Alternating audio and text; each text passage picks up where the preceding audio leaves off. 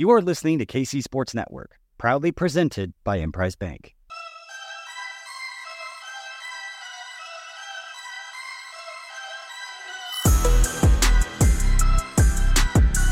Coming up, the latest episode of 21 Questions.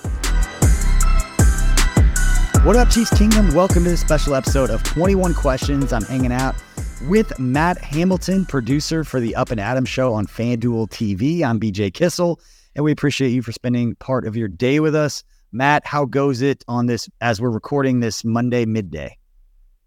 Things are great, BJ. I appreciate you having me on. Just got back from London doing the show over there. So as our friend Tucker would say, the vibes are high right now. Still one of the top moments in KCSN history is Tucker Franklin going on the Up and Adams show with Kay Adams from the Super Bowl parade. How many, you can jump on here, Tucker. How many beers deep were you? Oh, what was that many? I wasn't. To be honest, it was like 7 o'clock in the morning. It was 7 o'clock in the morning, and it was the Super Bowl parade, and I was probably 4 or 5 at that point. Yeah. And it was 9 a.m., to be fair. It was 9 a.m. It wasn't 7. It was 9 a.m., to be fair. Every week it's going to change a little bit. Like, you had 16 beers before 6 o'clock in the morning.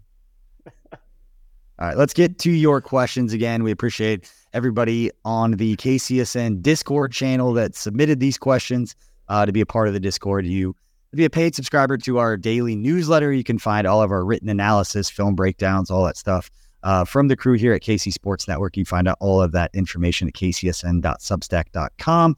We appreciate those questions coming in. Matt, you ready to get to these questions? Actually, how was London? And how are you feeling right now? Are you back to normal? Did you feel any different? How are things? London was amazing, first of all. The fans out there, every single year, it's better and better. And, I think 5 years ago, the first time I went over there, the biggest cheers are for the extra points, for the field goals, for the kicking. Yeah. And now they really understand the rules. They're really into it. It's such an awesome experience out there, and hope it's going to be the same in Germany when the Chiefs head over there in a few weeks. But yeah, I'm pretty much back to normal. Hit the ground running, got right back to my high school football team, was coaching the next day, and didn't really get any time to kind of rest up after it. But I feel like I'm back on a normal schedule now. The one thing, Matt, that I remember, side story about the Chiefs playing in London, because they played at Wembley, they played the Detroit Lions back in, I think it was 2015. Mm-hmm. It was able to go. I remember a couple of things. I remember the press box. You're sitting out with the fans, like in the stands, which I thought was awesome because you can kind of experience it. I always miss that being in the press box. You can't cheer, you can't do anything. You just have to hold it all in, which is not my forte at all. Watching games, Tucker can attest, watching the K-State game this weekend. No, I remember before the game, like the pyrotechnics of like the players run out and all the fireworks go off. Yeah. Players all run out, and then Andy Reid's walking, and Andy Reid is with his director of security, Brian Schaefer, and they probably aren't more than 15 yards away from like the big like thing that was shooting off, and it went off, and both of their reactions I remember distinctly watching, being like, that thing was not supposed to go off right there, and it went off pretty close to Coach Reid. And I remember like asking somebody afterwards, I'm like, they're never going to do pyrotechnics here ever again. Like I will never forget his look and like the way he turned around. I'm like, I don't think that was supposed to happen. And I wasn't sitting by anybody I could ask in that moment, but just remember thinking that's the end of pyrotechnics in London for NFL games because of Andy Reid. But let's get to these questions. This first one is from Tank the Frank on the KCSN Discord. And Matt, we'll start with you. Just what's your favorite takeaway from the first 6 weeks? And because it's not specified, I'm assuming that he means Chiefs. So I want to ask what your favorite Chiefs takeaway is. And then just in general, what's going on? Obviously, you cover the entire NFL with everything that you guys do. So, what are your favorite 2 takeaways? Well, I think Chiefs-wise, I think it's the way this defense has played so far this year, because, while everybody's concerned about the offense not quite clicking and looking the way it did last year, I don't know that it necessarily has to if this defense plays this well all year, because, this is a top 10 unit in the league. The secondary has been amazing. I think across the board, all the draft picks that they've invested in the defense are working out. And that's what's going to give them the best shot at contending this year, because, I think the offense, while it is Mahomes and Kelsey's there, and I think they'll give you more than enough, I don't know that it's going to be at some of the levels we've seen in the past. So this defense might be the path to get there. And And as far as the NFL as a whole, I think what we're seeing going on in Detroit right now is a pretty awesome story with them getting to 5-1. And, I think there was a little bit of a nervousness because they got a lot of hype this offseason, which we're not used to seeing with Detroit. And there were those questions like, did Detroit really earn this hype? Like, why are we hyping them so much? But they've really delivered, and they just been smothering teams. Like, you watched that Buccaneers game yesterday, and they just sucked the life out of that building. It was a beatdown, and the final score might not have been crazy. We didn't see a ton of fireworks, but this is that they've taken on Dan Campbell's identity. They are going to just choke the life out of you game after game after game, and it's pretty awesome to see. Yeah, I agree with both those. I think coming into this season, I'll be honest with myself. Detroit was one of those like teams I thought was going to be really good, and just to be fair, because it's easy to say like now that they're good, I thought the New York Giants were going to be a lot better. I did not see the offensive line playing this way. I believed in Brian Daboll and Mike Kafka. Thought Daniel Jones, a good athlete, better than he was getting credit for. Really expected them to be not at the level of what we've seen in Detroit, but I thought they'd be a little better. My favorite takeaway, kind of like what you said as a whole about the Chiefs defense, but individually, Trent McDuffie is playing the way that so many people behind the scenes have been talking him up quite a bit, saying this kid is going to be really, really, really, really good. And then now some of the defensive coaches saying best cornerback that he's ever been on a staff that's been drafted. And for him to come out and play the way that they have, it's taken everybody. That whole second-year class has been killing it for the Chiefs. I think it'll go down as the best draft class, maybe in franchise history, which is saying something. They've had some really good draft classes. But that group is full of dudes who are contributing at a major level to a Chiefs team that is in the golden era of the organization and what we've seen from them. So those are pretty easy ones. And then it's also just really cool to see Chris Jones playing as well as he is, holding out, having a target on his back, having to back up kind of what he did through his actions of not being there and showing up to the game against Detroit to start the season and not playing. And then once he is on the field, being the Chris Jones that we're accustomed to seeing. All right, let's move on to the next question. And this is from Nick Sack Nation CFO Johnson. He said, aside from Minnesota, and I'm not letting you take London, Matt, what other away stadiums have you gotten to watch, or I guess the Chiefs at, or for you, any NFL team? Do you have a favorite place, a favorite stadium to go and watch an NFL game at? Oh, that's a great question. I can, if you want a second to think about it, I can answer because I've got a pretty easy one. I was with the Chiefs for 6 years, and granted, some of these teams have new stadiums. So I was in 2 years. If I'd stayed 2 more years, I would have made it through the entire cycle of the NFC, AFC road, home, the whole deal. I still don't think, and I look at it from I grew up going to Arrowhead. I know what that atmosphere feels like. I know how much fun that is. I know the tailgating, all of that. Buffalo just seems like a hell of a fun time to go to a game. And when we went there, it was like a noon game on Sunday. This was back in like 2014. And it was just a giant party the whole time. It was freezing. It was like a blizzard. They're throwing snow up in the air. They weren't sitting down the whole time. That's one of the things I pay attention to when I'm at a road stadium is like how much are people sitting. Minnesota Stadium is beautiful. It is a very nice stadium. I went with my son a couple weeks ago, but at least in the corner we were in, it was really quiet. Nobody was really standing up unless it was like a 3rd and long or a red zone, like a 1st or 2nd and goal kind of situation. It was just different. Buffalo to me just seems like a really, really good time. Yeah, it really does. That's a great call. I think for me, the most memorable stadium I've been in on the road. So when I was working in the Lions scouting department, my first game that I went to on the road was that snow game, the LaShawn McCoy game at Philly. And even just growing up a Giants fan, going to games, I went to a few games at Philly. That atmosphere is insane.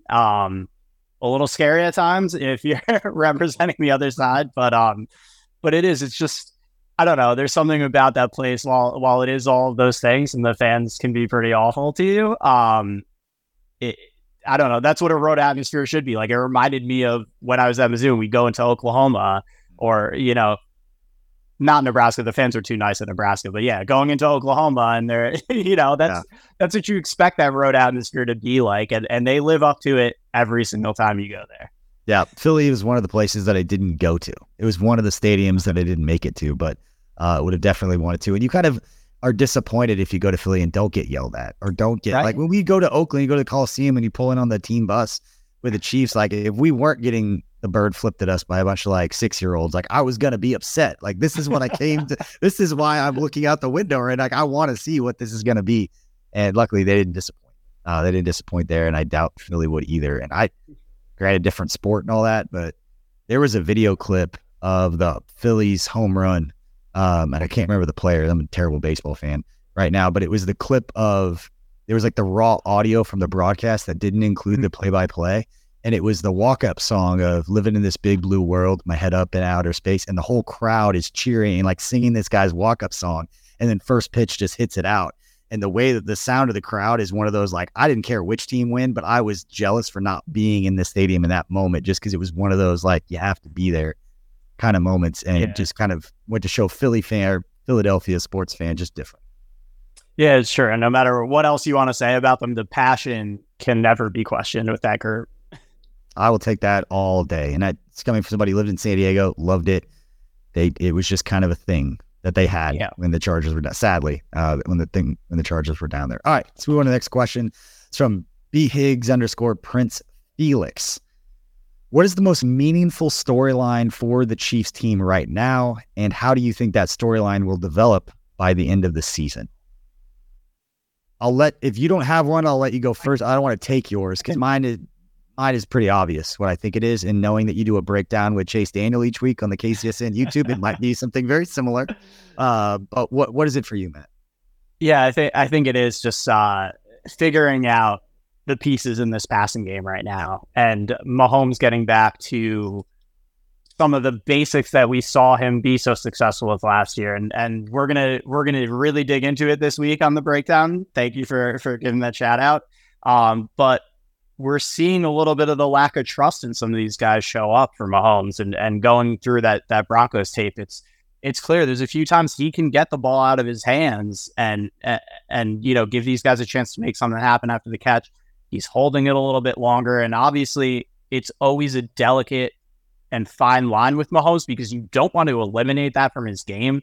Extending plays is one of the things he does best and where we see so many of those highlights, but it's about picking his spots. And I think the more he gets guys around him that he trusts, the quicker the ball is going to come out of his hands, and he's only going to extend plays when he has to, versus right now, I think we're seeing him extend plays when he doesn't have to, which is where he gets himself into trouble sometimes and where we see some of these turnovers popping up. But so I wonder, are the Chiefs going to make a move here? I think I'd be absolutely shocked if we don't see them go get somebody else in this passing game by the trade deadline.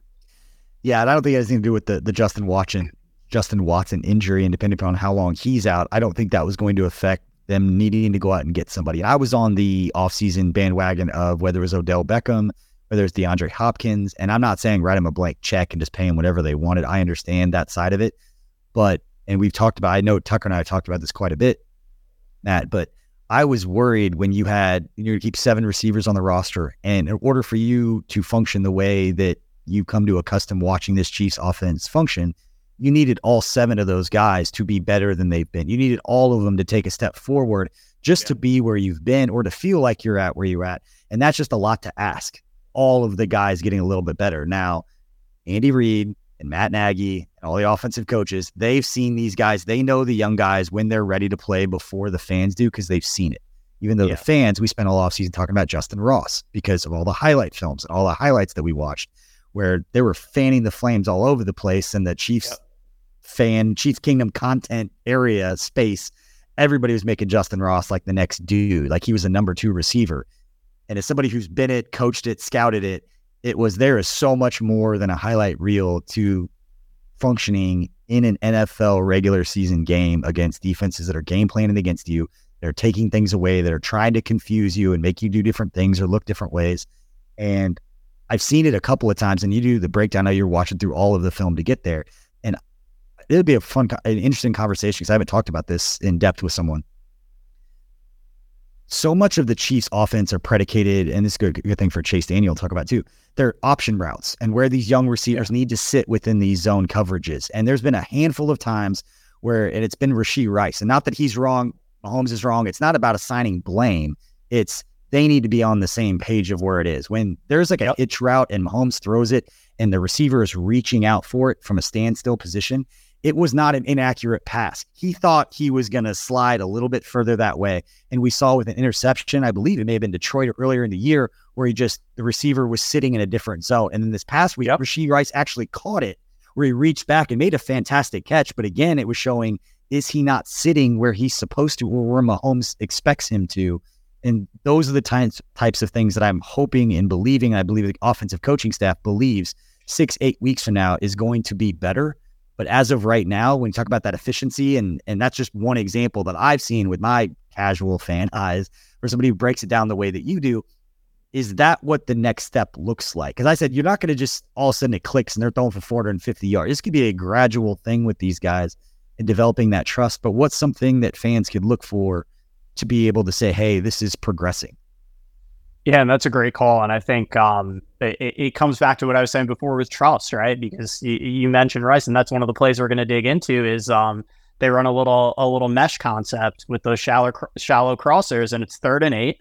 And Rice does what he's supposed to do, and the whole right side of the field is cleared out. And if he just dumps it off to him, he's going to easily pick up that first down. But I think he comes off of him early because of some of those issues they've had with trust and with him not doing the right things on his option routes. And he ends up forcing a ball into Kelce and completes it. And it's an incredible throw, but he could have made it easier on himself. But I think you're right. I think that's going to be a key factor here, because that's what makes the Chiefs offense so difficult to defend, is with those option routes. No matter what coverage you're in, somebody's going to be open. They're going to find holes in these zones. And when we've seen them at their best, that's what they're able to do. And I think it's going to be interesting to see from a coaching perspective, do you start scaling back some of that stuff if it's not clicking?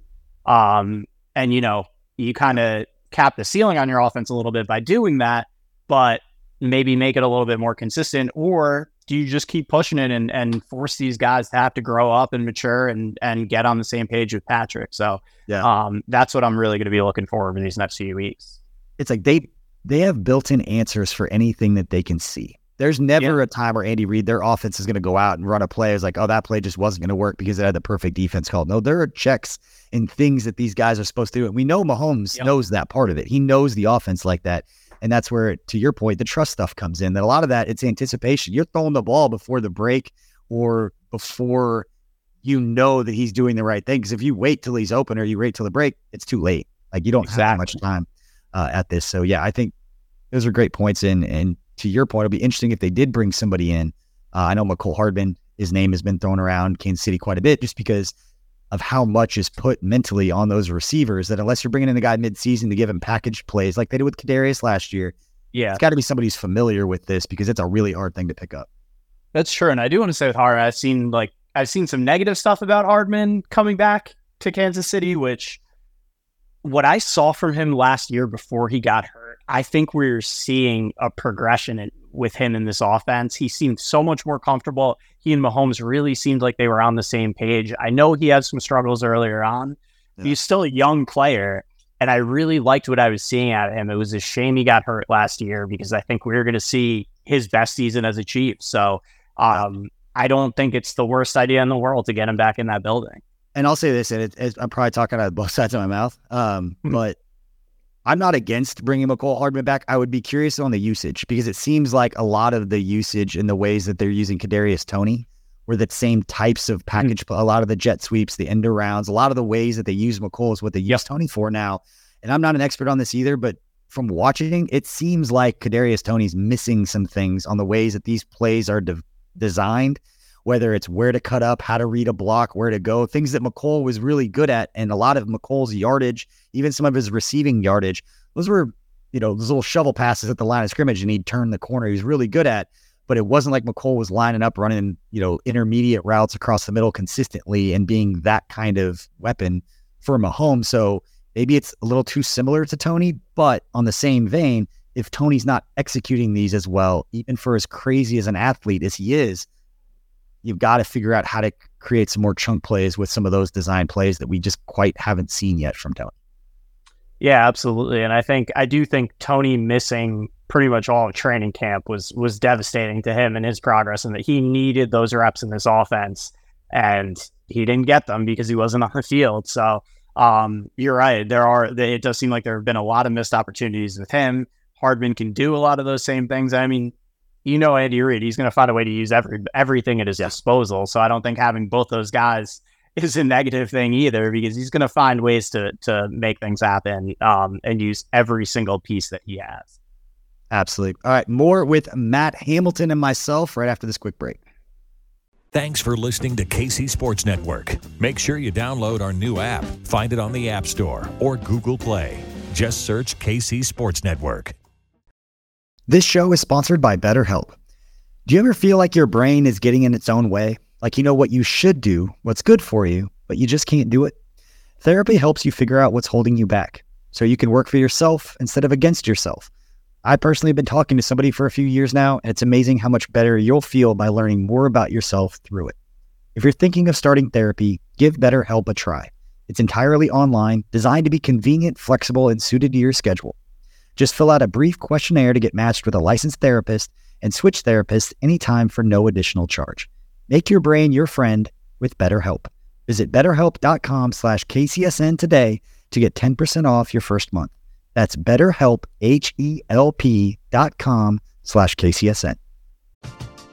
We're driven by the search for better. But when it comes to hiring, the best way to search for a candidate isn't to search at all.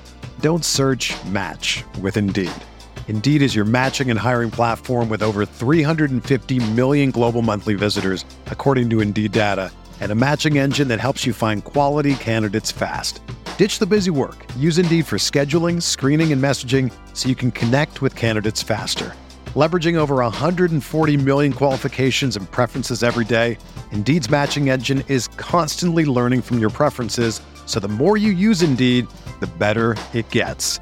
Join more than 3.5 million businesses worldwide that use Indeed to hire great talent fast. And listeners of this show will get a $75 sponsored job credit to get your jobs more visibility at Indeed.com/Blue Wire. Just go to Indeed.com/Blue Wire right now and support our show by saying that you heard about Indeed on this podcast. That's Indeed.com/Blue Wire. Terms and conditions apply. Need to hire? You need Indeed. Another day is here, and you're ready for it. What to wear? Check. Breakfast, lunch, and dinner? Check. Planning for what's next and how to save for it? That's where Bank of America can help. For your financial to-dos, Bank of America has experts ready to help get you closer to your goals. Get started at one of our local financial centers or 24/7 in our mobile banking app. Find a location near you at bankofamerica.com/talktous. What would you like the power to do? Mobile banking requires downloading the app and is only available for select devices. Message and data rates may apply. Bank of America NA, member FDIC. All right, welcome back to 21 Questions. I'm BJ Kissel, hanging out with Matt Hamilton. You can find him kind of a little bit of everywhere on the Up and Adams show. He's been on this network quite a bit, doing different things for us, and then obviously hosting the Breakdown with Chase Daniel, breaking down Patrick Mahomes and the Chiefs offense each week on the KCSN YouTube channel. We're lucky to have him. Matt, another question here from the KCSN Discord that is about the Chiefs passing offense, so we're just going to stay right on topic here.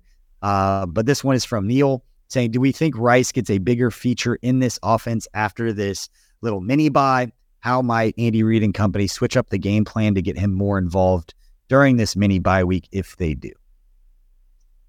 I think, again, not to be repetitive, but I do think it's going to come down to him continuing to build that trust with Patrick Mahomes. I think he's getting some significant playing time. We've seen him make some big plays this year, but it's a progression. He's a rookie. And especially in this offense, it's hard to just step in as a rookie and be expected to succeed right away. There's a lot to learn, like you were saying. So I think it's just going to be a matter of him getting comfortable. And I do think we see the role increase week after week after week. I think from what he's shown he's capable of, I think he's going to be a big player for this team for years to come. But I think it's something we're going to have a little patience with. And hopefully by the time we get to the end of the season and into the playoffs, that's when we see him really start taking off. Yeah, and confidence is developed in these younger players by them finding success in small spurts and giving them a little bit. They go out, they find success. That slowly builds that confidence that the more we give them, the more that they're going to find success. And I know that it's not like they've treated all young wide receivers the same. And I'm not naming names because I don't think it's important, but I know when guys get drafted and they come in, sometimes they make those guys learn all 3 wide receiver positions. They have to know where to line up regardless of their X, Y, Z, wherever they're lining up. You got to know what you're doing. And then some guys, they're like, we're going to give you one. We want you to learn one position. And how they determine that, depending on how much they feel like the player can absorb, how much is he going to be in his head while he's running around thinking through all of this. And so the reason I bring that up, we don't know where it's at with Rashee Rice, but we know that whatever it is, they're slowly going to give him more. And Andy Reid's goal is not that Rashee Rice can do anything and everything they wanted to right now at a high level. It's, can we give him another chunk of this playbook that he feels 100% comfortable running week 16, week 17 of the regular season going into the playoffs, and just give him a little bit more each week. So again, I don't think all of a sudden it's going to be anybody getting a huge share of targets. That's not Andy Reid's offense either. Yeah. It's not, they're not a Jamar Chase like, hey, we're just going to get this guy open 18 times and throw him the football. That's never been his offense. Same reason that no matter how obvious the Chiefs should run the ball this weekend storyline is, he's still going to come out and throw the football 40 times. It doesn't matter if they're going up against the worst ranked defense. They're going to throw the football.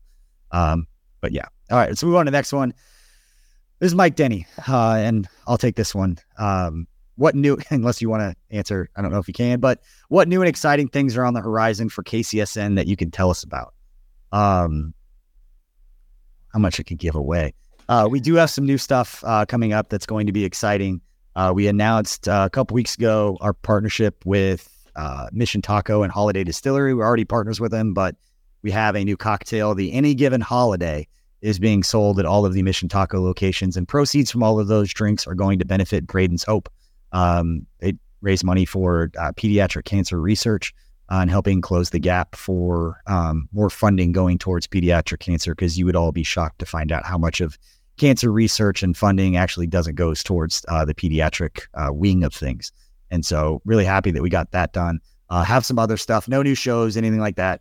But we do have a decently sized partnership that is going to be announced that may include some swag for people. I'll leave that right there. Now Tucker's nodding because he knows where I'm going with that. So make sure to get everybody taken care of with that. But mid-season, try not to add a lot of things. But appreciate everybody's support of what we got going on. Obviously, Mike Denny, they're a huge supporter, and we've known that since day one. So we appreciate you. Now let's move on to the next one. This is from Arrow saying, do you think a Frank Clark return makes sense? And are you afraid at all of him taking snaps away from younger players?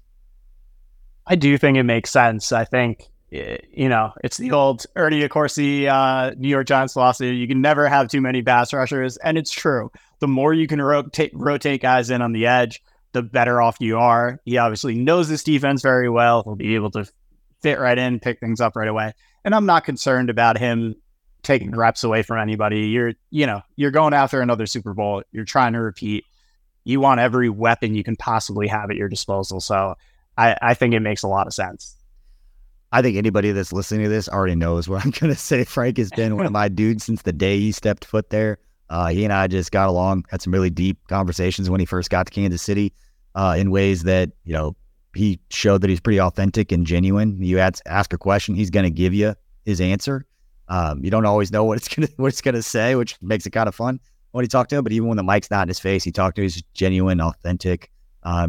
He's real. To steal a word from Andy Reid that he uses quite a bit, that Frank was very real with people on having those conversations. So I would love for Frank to come back. Obviously, for whatever reason, didn't work out in Denver. I did see a tweet that Frank Clark had never been on a team that had won less than 10 games in the regular season. He's always been on good football teams since the moment he stepped foot in the NFL. And he's going to tell people what he thinks, and he's going to be honest with them. And I'm not saying anything about Denver. I have no idea. I don't know those coaches or players, but just in general in life, some people and some groups don't like people like that just come in. You ask them a question, they're going to give you an honest answer. And they're not going to sugarcoat it for you. They're not going to be jerks about it, but they're going to give you an honest answer. And that's always been Frank. And might be one of the reasons that he and I get along so well. So you ask me a question, I'm going to give you an honest answer. But yeah, I would be surprised. At this point, I'd be surprised if Frank didn't end up back in Kansas City, if he wants to continue playing and if he wants to line it up and try to get another Super Bowl ring. 2 cents. All right. Next question. This is from Zazmirax. Tuck, how was I? Is that close? Close. Zach Smarina. Really? You got me. Zach Zeminarax. Zach Zeminarax. What are your favorite ways that fans are disappointed in the Chiefs' play this year and play that has netted them, check notes, the best record in the NFL so far? It is. Man. You take this one first. Yeah. And again, I love the passion of Chiefs fans. I love how invested they are in this team. And you know, I love how the sights are on the bigger picture here of repeating. You know, it's not just about winning games. It's not just about making the playoffs, winning the division. They want another Super Bowl. And, you know, that's the mentality you want your fan base to have. That's, but yeah, things, the overreaction sometimes to things as we talk about, it's a process with this team, especially with a lot of changes that have gone on. And, you know, to look at things in even the first 5-6 weeks of the season and think that that's how it's going to be all year. I don't think this coaching staff is too good, you know, for things to be stagnant. I think we're going to see growth throughout the year, but yeah, I just, Twitter is an interesting place when things aren't firing on all cylinders with the Chiefs. And, you know, I think, there is something to be said for, you know, having perspective and being able to take a step back and think of how lucky you are that you get to, you know, complain about your team when they're 5-1 and nitpick because you've been so successful over these years. And, you know, just remembering what it was like kind of in those years before Patrick Mahomes at points, to keep it in perspective a little bit. Yeah, I agree with everything you said. And I do think it's an interesting thing because part of just complaining and just try to figure out the things that are going to keep the team, in your opinion, from getting to where you want them to be and obviously where they want to be as well. It's sometimes you run a little hot, especially right after games. It's never a pretty place to get off social media after games. But, you know, mine and it's always hard. And I want to probably talk this through slower and longer than it should be made. But I think it's important to understand the nuance of it's about Justin Ross. Because I don't think anybody that was kind of downplaying Justin Ross's impact throughout the offseason didn't think he was a good player or didn't think that he was a hell of a young talent that we all saw from his time early at Clemson. But it's really hard to step foot on an NFL field, and the highlights aren't going to be what ultimately gets you there, but it's what gets fans excited. What gets the coaches excited is when they're sitting in a meeting room and they say, what do you do when he comes down here? And you have the answer. What do you do if the leverage is over here? Or if they rotate this way, where do you break it off? And then Patrick Mahomes being like, yes, we're on the same page. Like that is what's more real than the highlights that the social media team is putting out, developing this hype that's basically unfair for a player. And that's where it's really hard because I saw it and I've made jokes about it. I've talked about it that, you know, it was Mark Harrison when I first got to the Chiefs. He was the guy in training camp, big bodied. It's always those big bodied receivers in shorts that just look freaking amazing. And then one year was Ross Travis at tight end. He was the next basketball player turned tight end that was making all these crazy athletic catches. And then Kenny Cook was the dude for 2 years. That was my guy. He was a small school receiver. He's 6'4", skinny, had overcome same cancer that Eric Berry had a story. He was out there making plays. I'm like, we're all talking about this kid all offseason during OTAs. You prop him up. It gets to his family. It gets to his friends. It gets to his former teammates in college. And then you put him on a pedestal that he hadn't earned yet because what's real about it is how much does he understand the NFL offense? That's kind of where I was with Justin Ross. And now there are people saying, what are the Chiefs doing? Just put Justin Ross out there. Like, did you see all these plays? I'm like, he is not out there because mentally he isn't ready yet. And that is not a knock on him because we tried to speed up this timeline because we created so much hype about the highlights. Am I off here or you agree? Like, I see you nodding. It's a hard thing to explain, but like. Yeah, and I got a real taste of it when I was in Detroit at training camp, when I was working in that scouting department, because you realize, you know, being there, observing, taking notes on every single practice, every single session, you realize how small of a piece of the puzzle the fans really get to see, because it's those closed sessions that these guys are really being evaluated on. It's not just making a great play in a preseason game, or, as he said, having a highlight from camp get put up on social media. It's every single rep that's being evaluated. And it was funny to see the fan perceptions of, oh my God, this guy needs to play. He needs to make the team because he makes a few plays that blew up, during preseason. And then when you watch 90% of the practice sessions, he's not really where he needs to be.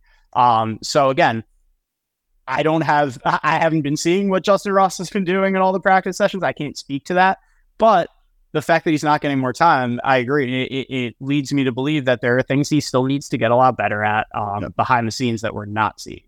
And that's perfectly okay. And that's the other side. Yeah. That is not a knock. Like, he's not doing this. It's fine for him. He's a young player and he's going to have an opportunity. He's in a great situation to learn this. And the fact that he made the team, I think, says a lot, because that receiver competition, there was so much talent in that room and so many guys who could have made the team instead. So I think the fact that they kept him around says a lot about what they think about him and his potential going forward. But yeah, the fact that he's not out there, I think if there's one coaching staff in this league and front office in this league that I trust and really value, put a lot of stock in the way that they're viewing their players, it's the Kansas City Chiefs. Yeah. That's why it's hard to, as a fan, you can't just sit back and be like, I know we have the greatest coach, so I'm not going to second guess. I'm not going to question. I'm not going to get frustrated about anything. Like, that's not the nature of being a fan. But in the back of your mind, you still kind of know, like, all right, it's 24 hours after the game. I can calm down. And I will share this story. I've told this story before, kind of along those same lines. And this is about Patrick Mahomes. The OTAs is the mandatory minicamp right before his first year as a starter. So that was when all the coaches knew that they had something pretty special, and that the players had all been talking about the crazy highlights and all the throws that he had been making on the scout team his rookie year before that Week 17 game against Denver that he got to start. But I remember hearing the story about how the last day of mandatory minicamp before the players break for like 6 weeks before training camp, that Bob Sutton, who's the Chiefs defensive coordinator at the time, who I know Bob Sutton has a certain stigma in Kansas City that people don't like. Bob Sutton would field phone calls from multiple defensive coordinators around the NFL who saw him as a thought leader and a person that they lean in on. And so, like, that was hard for me too. It's like, Bob is a genius. It might not work, and you might be upset with him about certain things. And then freaking Pittsburgh, there are people listening right now. It's like, why did they have Justin Houston 50 yards in coverage against Antonio Brown? That's because Tom Bally fell down. Because you blitz 7 guys, your linebacker shouldn't be 50 yards down. He's turning around, putting his hands up, not because he's 50 yards down the field. He's like, how's the ball not out right now? The other side story. Yeah. So, sorry. That one will always bother me. But anyway, with Sutton, I heard the story about how the last day of mandatory minicamp, they were going to throw a bunch of stuff at Mahomes that he had never seen before to try to stump him to have a bad last day of mandatory minicamp. So he was worried for the next 6-7 weeks, like, I got to study. Like, before I start for the first time, like, I got to be on it. And they threw it. I didn't hear this, but I was told by somebody who was there that they were walking off the field after that practice, and Bob just turned around and just threw his hands up to Andy Reid walking off the field. Like, I don't know what you want me to do. They threw unscouted looks at him. They threw everything they possibly could, and he had an answer for all of it.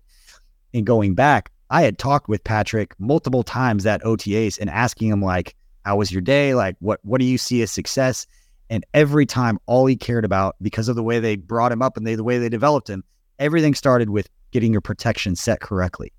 That he was happy after a play or after a day of practice if he got all his protection set. He didn't care if he threw 4 interceptions because he was trying to force something in or make some crazy throw, because all he was being graded on, and all that Nagy or Kafka, whoever was at the time that he was going back to talk to, all they cared about, did you get the protection set correctly? And then you fast forward to his last practice in shorts before they go to training camp and start things for real. He absolutely torched a defense, seeing things that he had never seen before, having the right answers for all of it. And that's when the coaches knew, we're about to see something that we've never seen before if this translates to all of a sudden when there's 80,000 people in the stands. That's an incredible story. That's unbelievable. And I'm glad you gave Bob Sutton some love too. I got the chance to talk with him. If you A+ person, and as you said, he's a genius. Didn't work out, but geez, and it reminds me honestly of that story of another little Chiefs tie in here. Gunther Cunningham was the defense coordinator in Detroit when I was there, and I remember there were a few plays they would throw everything at that offense, and there are a few plays that Calvin made. And, usually when you give up a big play in practice, the defensive coordinator is screaming, he's throwing clipboards, he's F-bombing, and he just throws his hand and he's like, nobody else has that guy. Like, next play. Yeah. Let's go. That's funny. All right, a few more questions here. Let's get to Jers Chiefs. Who in the AFC are you most scared of the Chiefs playing in the playoffs at this point? Matt, speaking from Chiefs fan perspective, who are you most scared of playing the way things sit here after, 6-7 weeks? It's a good question. It's tough because, with what the Chiefs have done, the Chiefs have beaten everybody that's in the conversation at some point. The teams that are supposed to be dominant have looked mortal. Like, Cincy has looked mortal. Cincy and Buffalo are two obvious answers, and they both have their own struggles. Yeah. So, I don't think there's anybody, I can't sit here and say I'm afraid of anybody from a Chiefs perspective, but if I had to pick somebody, so I'm really interested to see what happens tonight and what's going to happen next week. The team that just, if they can freaking figure it out and get all this talent working, the team that honestly scares me the most in the AFC is the Chargers, because on a given day, I think that talent level across the board on the team is so friggin' good, and they just have. I'm sorry, I'm not going to call you up. Every Chiefs fan's like, of course it's always the Chargers, and it's become so fun. And it's like 7 years in a row. It's always the Chargers. I know, and I can't get. I know, and they do, and I know it sounds ridiculous on some level, but we're going to see what happens over these next couple of weeks. But if this team is healthy and they can get this thing clicking, it's nonsensical that this team isn't better than it is. But I say that not to say that I think the Chargers are better than. I just think if on a given day, if they have it all working, they are scarier from a personnel standpoint than what the banged up Bills have right now. And what the Bengals have just been a very strange team this season. The Ravens also dealing with a lot of injuries. They've found their way through it. They don't scare me a ton. I just think, when you look at the highest end of what they can put out, if you run into them in a one-game situation in the playoffs with the ceiling that team can achieve, that's the team that probably scares me the most. And I know, laugh. I totally understand the laughing. I get it. I'm sitting here trying to figure out, like, how can I convince myself that it's Miami or Cincinnati or Buffalo? But it's the injuries, and it's the way the Chiefs defense is playing. So even with Miami, it's, their offense, but the Chiefs defense is what's carrying them right now. Do I think they're going to hold them down? Yeah. It's which offense? Go ahead. Oh, I'm sorry. And Miami's defense has been atrocious. That's why I can't get there with them yet. Because if the offense falters at all, like we saw in the Buffalo game, if they just have a slightly off day, they're screwed because that defense can't stop anybody. Yeah. The only thing we've ever seen slow Mahomes down, and that granted not this year, but in the years past, is getting pressure with 4. It's getting him off his spot, getting him drifting, and getting him kind of taking those 5-8 step drops and then kind of sitting back where he's basically moving into rushing lanes where everybody's yelling at the offensive lineman. He's like, he ran in a straight line and barely at an angle, and he sacked the quarterback. That's not on the offensive line. So honestly, like, the Chargers might be that answer, even with the record and all of it. That's a sneaky good question at this point right now. It really is. I think it's Miami, Cincy, or Buffalo, but they've all looked pretty mortal. They've all got key injuries at different points and different things that are kind of holding them back. I just secretly, like, I want to not like Miami, and I know Tyreek's had a lot to say about Kansas City since he's left. Yeah. But Mike McDaniel just seems like the coolest freaking dude in the world. Like, I would love to cover that guy because he's just a dude. It just talks like you'd want a smart-ass coach to talk when he's asked certain questions. Like, his answer of like, oh yeah, week 5 output, like, that was mission accomplished, guys. Like, that's such a beautiful answer to a question that was, and I didn't hear how the question was presented, but I've heard a lot of questions where they just kind of repeat a stat. It's like, what do you think about that? And like, well, that's great. Yeah. That's why we do it. And I will say, I'm with you. I love what he's doing there. I love the way he's coaching this team. I love the way that offense looks. And just as a football fan, I really hope we see that defense start picking it up, because again, it's always going to come back when they don't do well. Even that Buffalo game, when they couldn't stop the Bills on a single drive, it always comes back.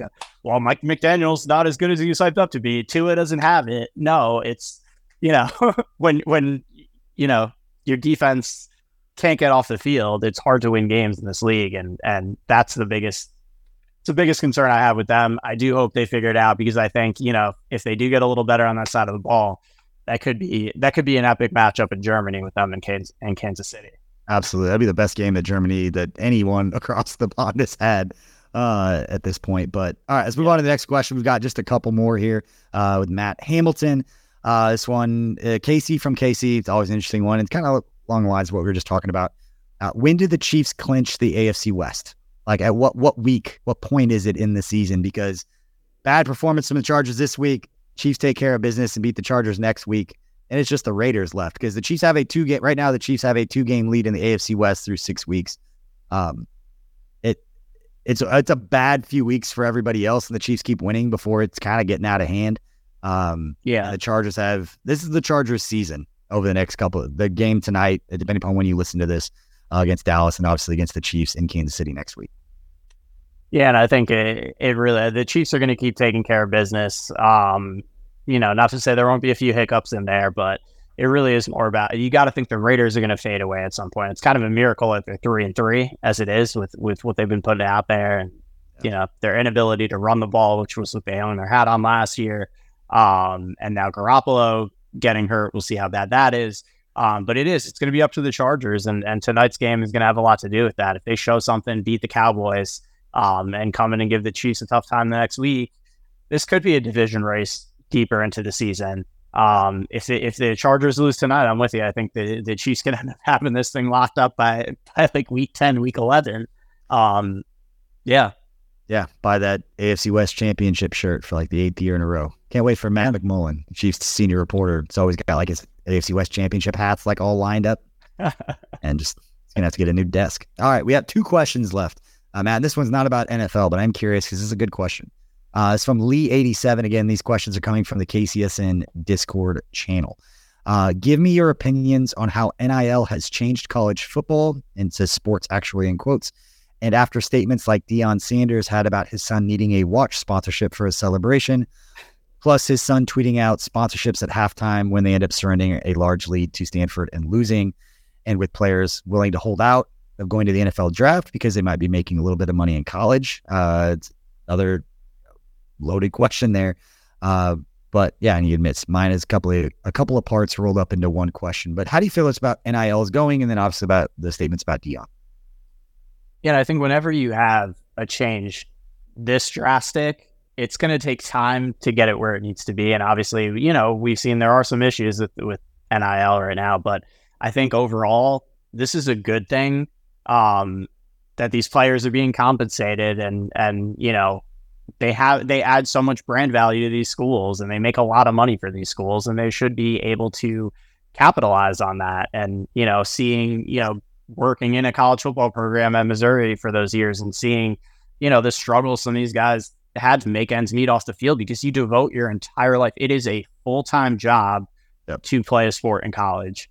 You have no other way to make money. So giving these guys that opportunity, I think, is a great thing. And I think it's what's going to make college football sustainable for the future, because we were trending in a direction where college football is falling apart.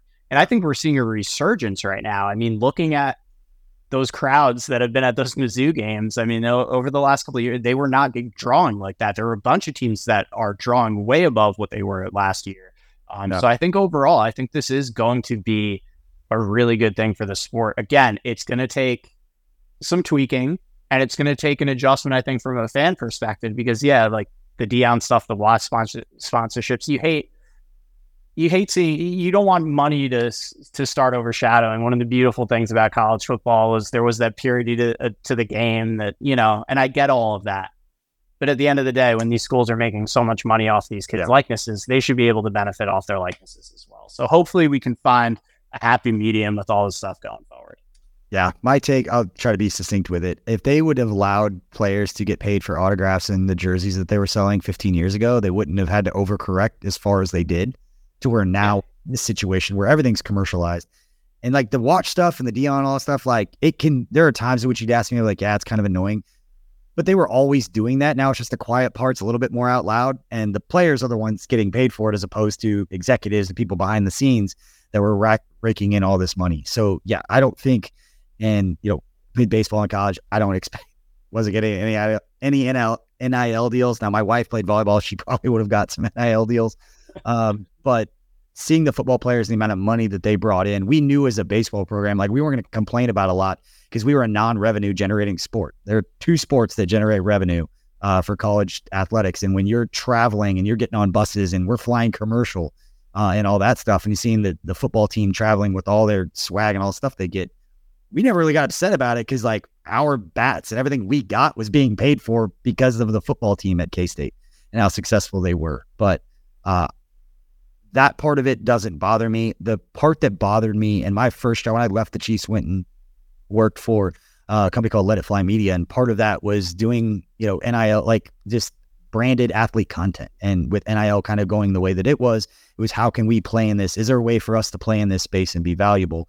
It's a really tricky thing to figure out with the money of where it comes from and how it works. But my biggest worry was to what you said right off the bat of it's going to take a few years for this to get figured out and regulated correctly. My issue was that 2 years, I hope, wasn't kids getting screwed over because they had to realize, hey, you need an attorney to read this. Well, if you're getting and most of the NIL deals weren't going to be a whole lot of money. So you're talking about a player maybe getting $1,000, but having to pay a lawyer $500 to read it. He's not going to pay half of the money that he was going to earn to do that. Well, what's in that?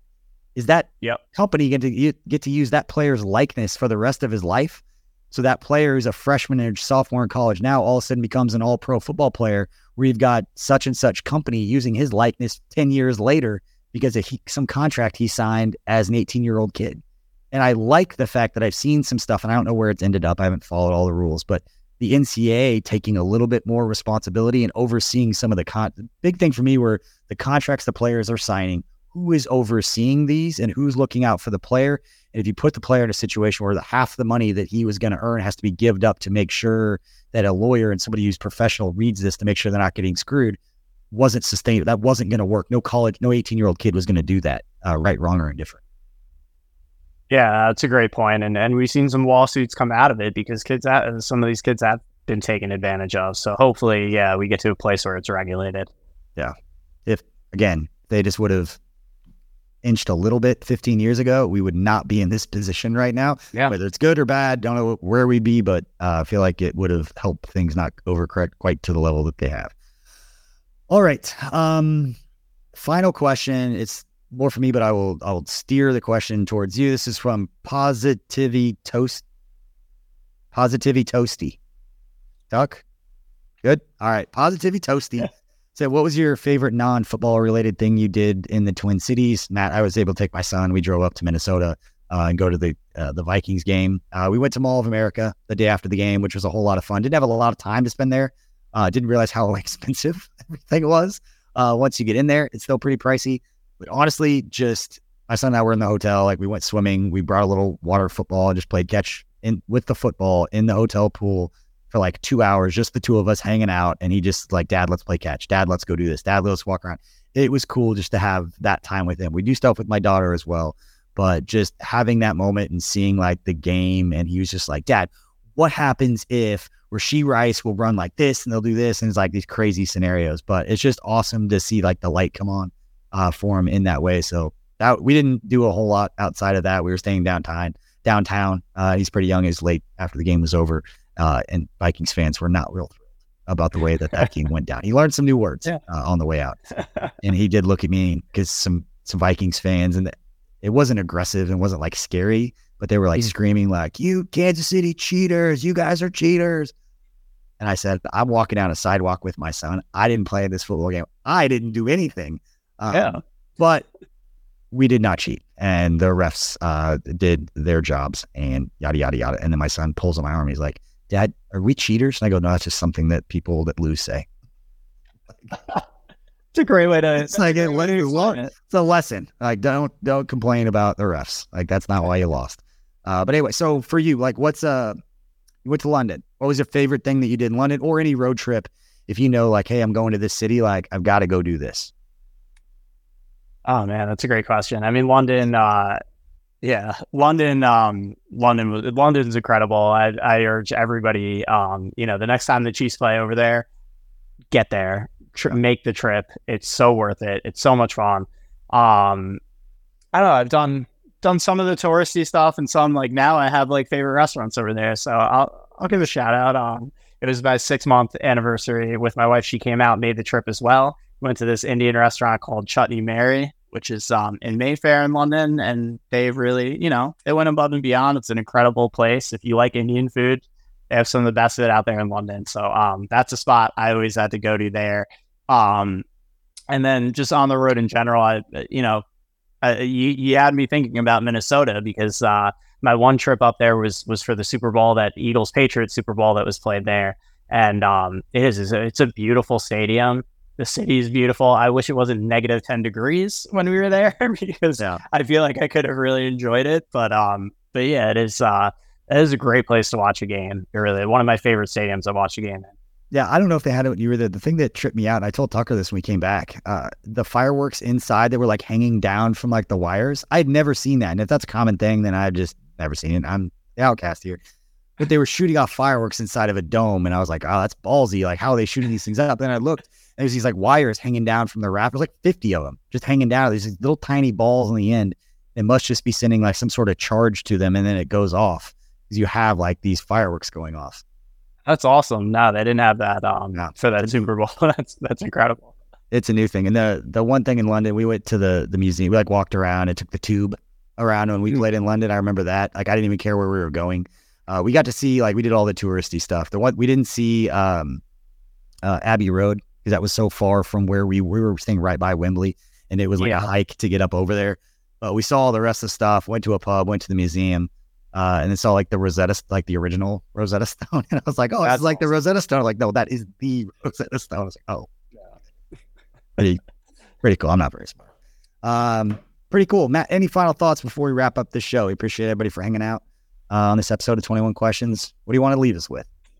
I appreciate you having me, BJ, and I'm glad you got that question and got to talk a little bit about what you're doing, because I think one of the things that's really stood out to me since you brought me in here and I've been on the team is just how much you do to give back and really use the platform to do positive things in the community. And I think you don't have to do that. And I think it kind of gets lost in the shuffle of everything else going on sometimes. So I just, when you were talking about that, it made me think about that. And I just wanted to give you a little shout out there because it's really incredible what you do. Thank you, man. I appreciate it. It's a hard thing. And if anybody who's still listening to the show, that's the hardest thing about all the stuff we do in the community, because it's like intrinsically like what motivates me is to use what we're doing to make some sort of tangible difference, to give back. If I wasn't doing this, I'd be in nonprofit somewhere doing something like this. I just got caught up in this content game back in 2008 and just kind of ride the wave. But it's been the coolest part. It's just, how do you be transparent about the different things you're promoting? We have a foundation, people donate money for things, and it's like trying to tell people what we're doing while also not just trying to pat ourselves on the back for the good things that we are doing. So it's a fine line there, but yeah, we got another one tomorrow. We're doing the Feed It Forward program tomorrow, going up to the Hope Faith Ministries, the homeless shelter with Mission Taco. They're providing the meals, and we'll serve them for a couple hours. And just seeing how appreciative, some of the less fortunate people in our community are, and the way that how gracious they are about everything. Like, I would recommend to anybody volunteering at a homeless shelter and going and not for, sympathy or pity, anything like that. It's just, see how these people are acting. They're happy. They're gracious. They're just happy to be getting a warm meal. And it just kind of makes you rethink and reset, the things that get you worked up about. So I think it's important for everybody. And it's always going to be something that's important to what we're doing here at KCSN. So Matt, I appreciate you saying that. And I appreciate that it's made an impact for you, since we hadn't really talked about that before, but appreciate everybody for hanging out. We'll have Only Weird Games will be going live Monday night. Don't forget the KC Lab as well. So a lot of good content coming your way over the next week, as we got a couple extra bonus days with the Chiefs playing last Thursday, as we got the full week here before they take on the Chargers next Sunday here at Arrowhead. But we appreciate all you for hanging out. Please leave us that 5-star review if you like what you heard. And if you didn't, just send me an email. Don't leave a 1-star review. We appreciate that. All right. Thanks, everybody. We'll see you next time.